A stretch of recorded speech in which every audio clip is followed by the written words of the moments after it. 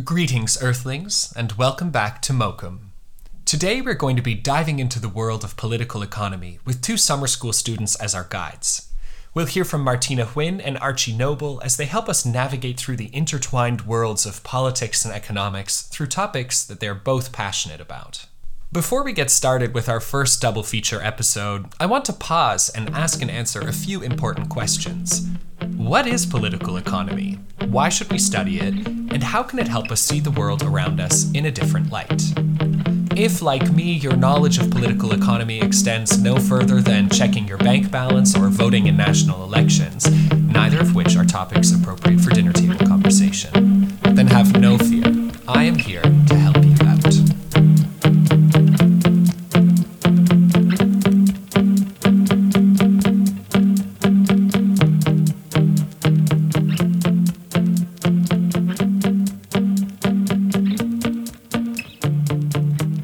So, political economy. Sounds like an unnecessary complication of two fields we already know, right? Wrong.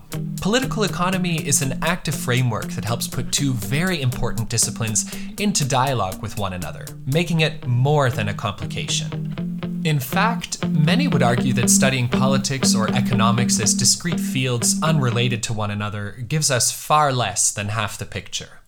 So rather than seeing political economy as some sort of Frankenstein monster emerging from the shadows of our history textbooks to confront us, let's think of it instead as a helpful guide that shows us the world in more nuance than reducing the objects of its study would normally allow for. Put simply, political economy is the study of production and trade as they can be understood in relation to law, societal customs, and various styles of government. Political economy also helps us delve into some of those wide-reaching but nebulous concepts like national income distribution and wealth. So if this sounds a lot more complex than your standard introduction to micro or macroeconomics course, that's because it is. Where economics could be seen as a narrow field of study of economic factors in a fictitious vacuum, and sorry to any hardcore mathematical economists out there who don't like my gross oversimplification of their field and life work, political economy instead tries to put those principles into conversation with political and social considerations. And as we know, simply by virtue of being human, politics and society are anything but simple. Taken this way, political economy maybe more accurately presents a competing or alternative model to old school or mainstream economics. Studying it, therefore, requires looking at how humans create and employ not only economic principles and policies, but also how these are reflections of and come to influence societies that we belong to in myriad ways. Basically, political economy wraps up all those lovely and challenging social science disciplines like sociology and anthropology, with a good dose of history and philosophy as well, to try and wake us up to the fact that actions and policies have consequences, and these are not limited only to the economic realm. They extend far beyond that, entering our world bundled up in that convenient shorthand term, politics. And this bundle is not a series of linear associations, but could more accurately be conceived of as a network or web of cause and effect. And since we all know that the political is not only national or supranational, but also oftentimes personal, then political economy gives insights into the ways in which economic decisions are never merely those alone. Good. Still with me? Even if you're not, don't worry. Martina and Archie are going to help you see political economy questions from their point of view. They were both students in our recent summer school on political economy, part of a group of students from all over the world who met to learn, discuss, and debate various aspects of the field, each bringing important insights into the program. Now, due to COVID-19 measures, our course sessions all met online, and we wanted to give participants the opportunity to reflect on what they learned in a format other than an essay or a midterm exam. So we asked them to do some vocal warm-ups, get their creative juices flowing, and create a short podcast episode on political economy questions that are near and dear to them. I'm going to play them for you back to back, but before we get started with Martina's clip, I want to take the time to briefly introduce her. Martina was born in Basel in '92, and while originally from Switzerland, she left the Alps of her childhood for the flat riverlands and deltas of the Netherlands, and now lives in Rotterdam. In 2013, she started a bachelor in media and communication at the Design Academy in Eindhoven, and 3 years ago co-founded studio Cream on Chrome with social designer Jonas Althaus. Like me, Martina is a podcast freak and uses them as sources of inspiration for some of the many things that interest her and on which she hopes to work, coming up with some pretty nifty combos like fungi and electricity networks and stock markets and ecosystems. Martina took our political economy course because she's deeply interested in how the individual is imbricated within the systemic, and the other way around. Given the wide-ranging nature of her projects that she works on, Martina wanted to pump up her knowledge of political economy to give a better foundational overview of the nuanced complexities of our globalized world. In her clip, Martina explores answers to basic but murky questions. What drives growth? And immediately after asking this question, she asks lots of relevant follow-ups. Why have some countries developed so rapidly while others lagged behind? Can you hear my scare quotes? And what do these things actually mean? Fascinated by the dominant narratives of free trade and the free market, Martina dives into this contradictory world of economic growth in her clip, taking Taiwan and South Korea as case studies. So sit back, relax, and enjoy Martina's dulcet tones and her astute analysis.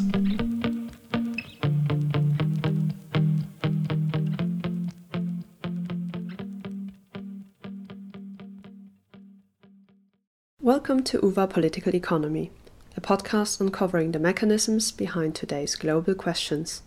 I'm today's host, Martina Huynh. I always wondered how come countries like South Korea, a country I heard next to nothing about back in my teens, how they managed to propel themselves to the level of technological superpower in recent years. In this episode, we're going to talk about how it is thanks to strong, state-driven market regulation and planning, and not a free trade approach as generally advised, that countries like South Korea witness such astronomical growth in just a few decades. Now you might be wondering, what are the general assumptions on free trade? Free trade is characterized by a market in which supply and demand of goods and services shall lead to the most efficient way of distributing resources. And because it will always find its natural equilibrium, it is also referred to as a self-regulating system, which best functions when states don't intervene.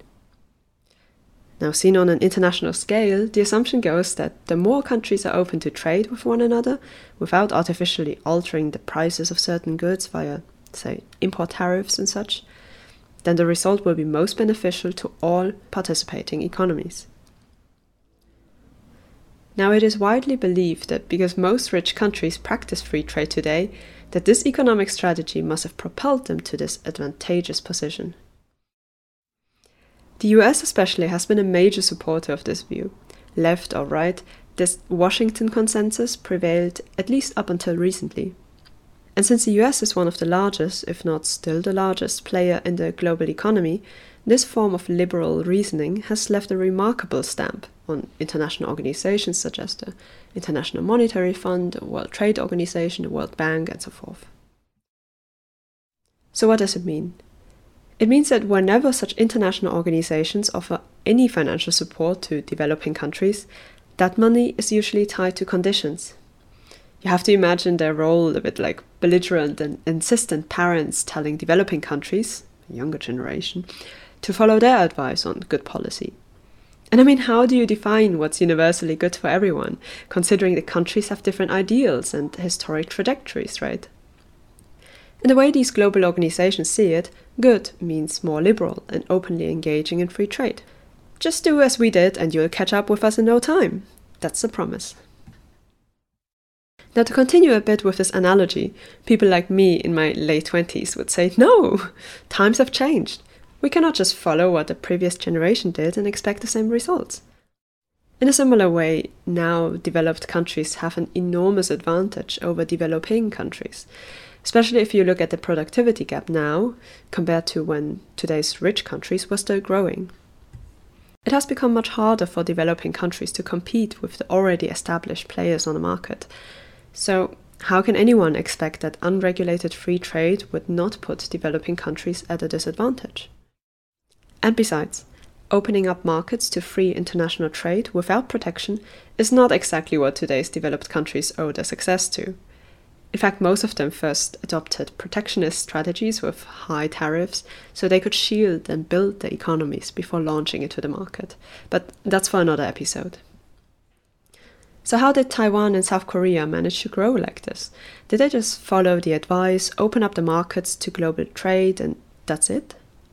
Well, if we take a look at post-war South Korea and Taiwan, we see that in both countries the government focused on 3 stages to upgrade the economy.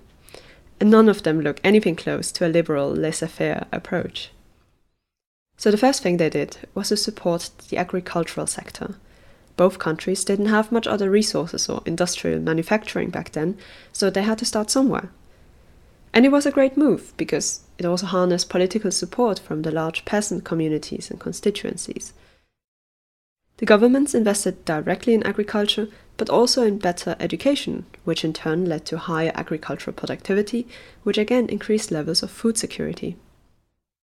At the same time that these rural reforms took place, both countries started to push for the domestic production of low-value goods in order to become less dependent on expensive imports. We call this import substitution. In the second phase, goods had to be promoted for export, so the overall industry could grow. To achieve that, Taiwan and South Korea had to create more structured and cohesive bureaucratic systems. They both made a good start in stage 1, agricultural reforms, education, but with the support of more advanced institutions, private companies could be enlisted in improving exports, the quality of manufactured goods, and sharing skills with domestic labor. The third stage focused on upgrading existing industries even further, creating higher value-added goods, by investing in higher education, for instance, often technically oriented, leading to new innovations, and again in setting up better institutions.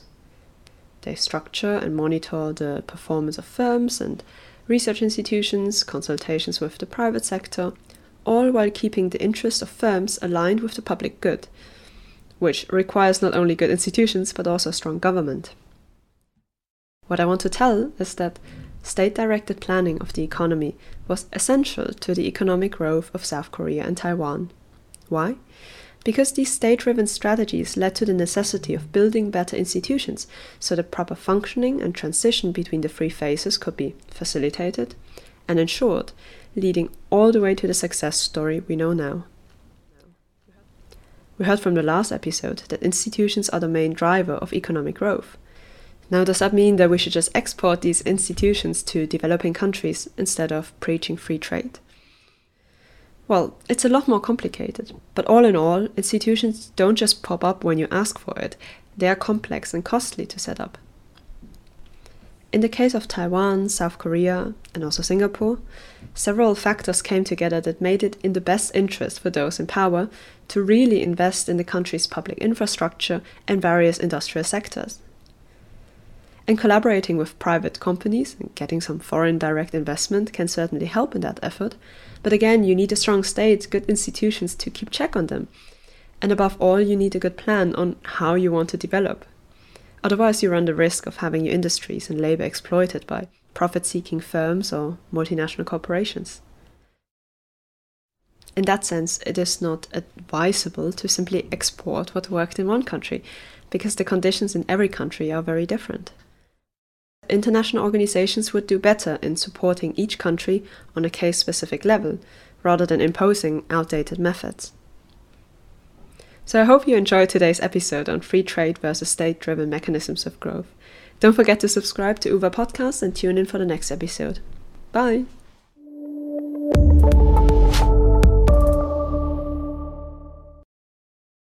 Welcome back, folks. I hope you enjoyed Martina's section. I know that I did. Some of the things that Martina beautifully highlights to my mind are the dynamics of how some parts of the world, certainly the global north, but not limited to those states, act like they know better than others when it comes to creating economic prosperity. This, even to the point that international organizations would make it a condition for developing countries to take their great advice whenever developing countries are given financial support.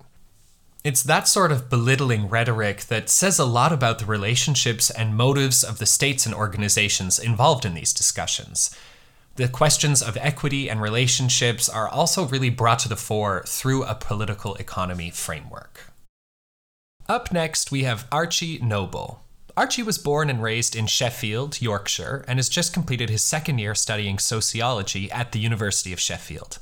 And in September, Archie is planning on moving to the Netherlands to study abroad here for a year. Exciting!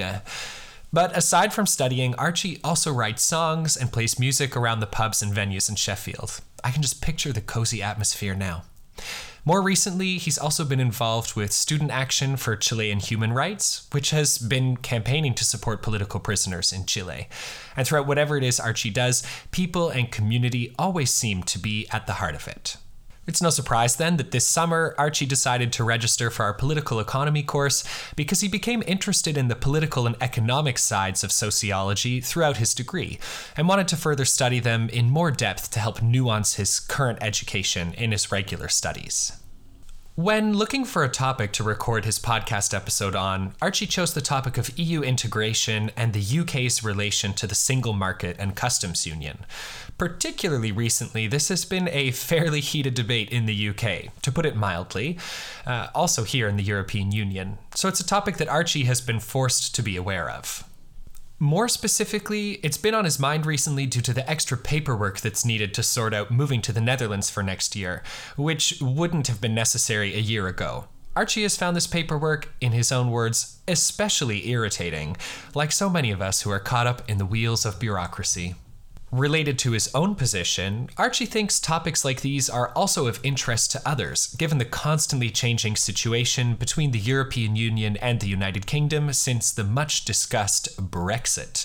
The political and economic ramifications of that campaign and decision have been shown to have significant impact on people's day-to-day lives, not just in the UK, and most notably in Ireland, but also in the rest of the European Union as well.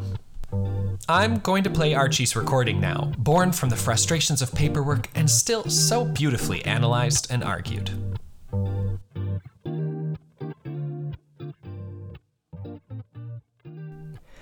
Hello, this talk is going to be about trade, specifically free trade within the European single market and the impact that it has on political integration in Europe, with a focus on the 2008 financial crisis. The takeaway from this presentation will be that economic unity and the integration of free trade is not enough of an adequate driving force to result in political integration and unity. To do this presentation is structured in the following way. First, I'll provide a fairly brief overview of some background information, then look at some specific cases of where membership of the single market has helped political integration, and some cases where it has not, specifically with the 2008 financial crash. So I'll begin by discussing some of the necessary background information in this case. Throughout the development of the EU, from 1952 with the foundation of the European Coal and Steel Community, up until the late 90s with the introduction of the single currency, the prevailing thought amongst many political and economic commentators was that by integrating Europe economically, the political integration of Europe would become inevitable. This is because not only would the mutual economic dependency make intra-European conflicts unlikely, as it would be in no one's economic interests to start conflicts, but also the requirements of maintaining such a large free trade area would require some necessary governing regulations and institutions. And in the reading, Roderick argued that any market requires three types of institutions: market legitimating, regulating and stabilising. By this is meant similar property rights, standards, fair competition, etc., as is seen in the customs union. Now, of course, this integration wasn't taken as a good thing by everyone.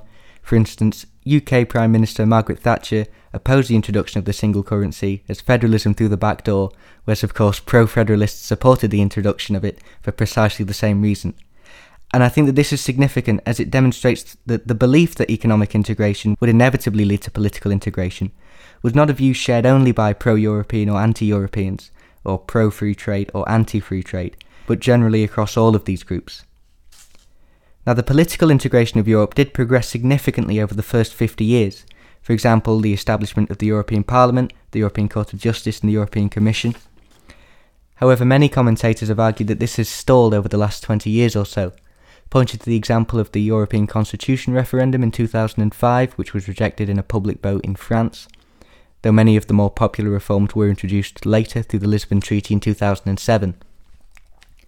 Similarly, the expansion of the EU to new member states has been seen to slow down as well, as since the entry of the Baltic states, the Visegrad Group, Slovenia, Cyprus and Malta in 2004, then Romania and Bulgaria in 2007, until finally Croatia in 2013, there's been no further expansion of the EU, with none of the Western Balkans predicted to join before 2025 at the earliest. And this is not to forget the UK, which of course left the EU single market and customs union in 2021.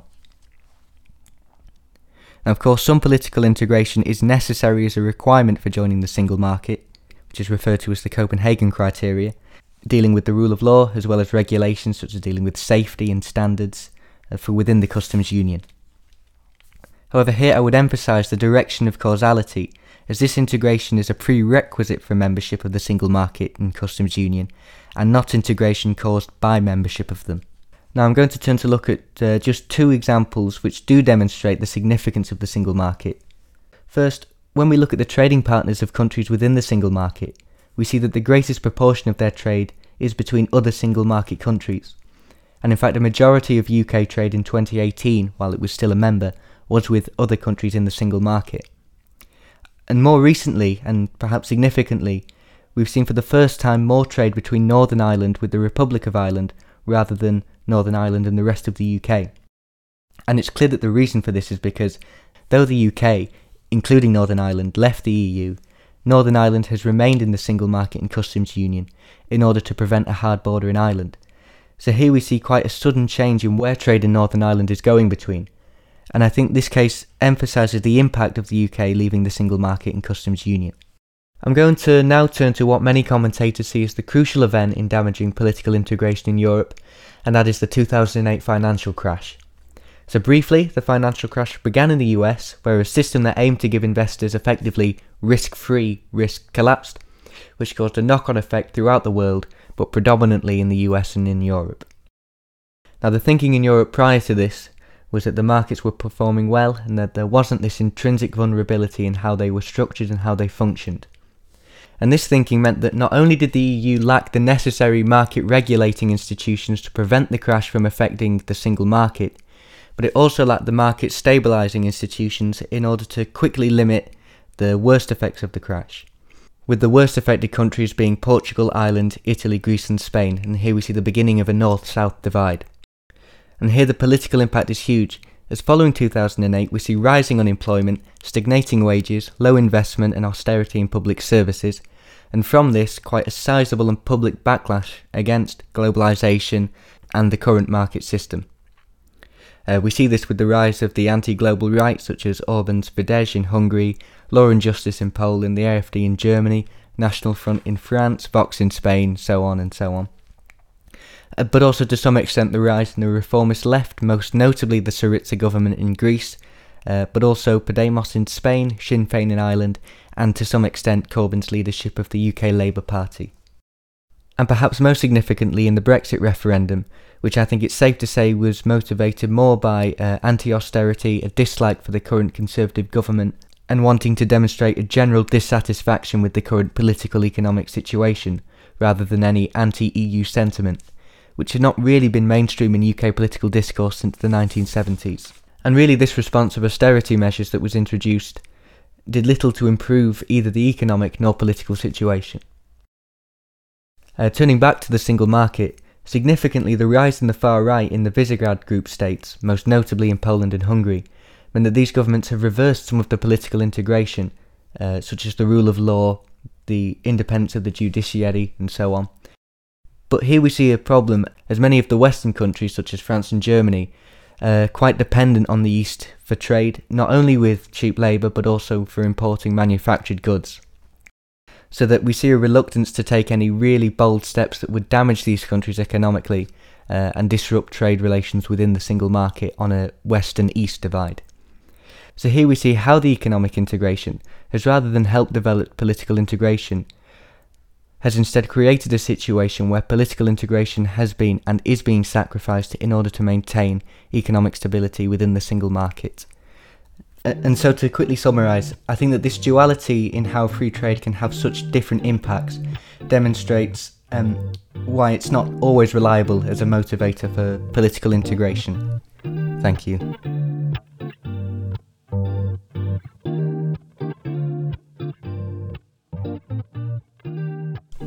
Much like Martina, Archie lays the emphasis on where the individual gets caught up in the web of decisions and outcomes that become the contexts of our daily lives. Political economy becomes a way to decipher this web of interactions and helps us pinpoint exactly what is going on and who it's affecting. After listening to both of their clips, I can't help but think that political economy is not only an excellent framework for deciphering the world around us and our relationship to it, but also that it should be a standard part of our education. And while I was fortunate enough to grow up in a family where, unlike what I suggested in my introduction, politics and economics were encouraged dinner table topics of conversation, these important principles and questions were often left out of our regular curriculum at school. Martina and Archie prove that a political economy perspective is an excellent addition to our arsenal of tools that we have at our disposal for helping to not only come to terms with the shape of the world today, but also perhaps to make it a more just and equitable place by bringing topics and themes together rather than attempting to isolate them within discrete disciplines. When we do that, we miss the nuance and the personal realities of many people who are caught up in what can be an international or global web of policymaking, retaliation, and planning. So I say, bring on the messy but enlightening world of political economy. And don't forget, it's only confusing sometimes because the world is confusing. And maybe by employing this sort of perspective, we can demystify the realities that we're all caught up in.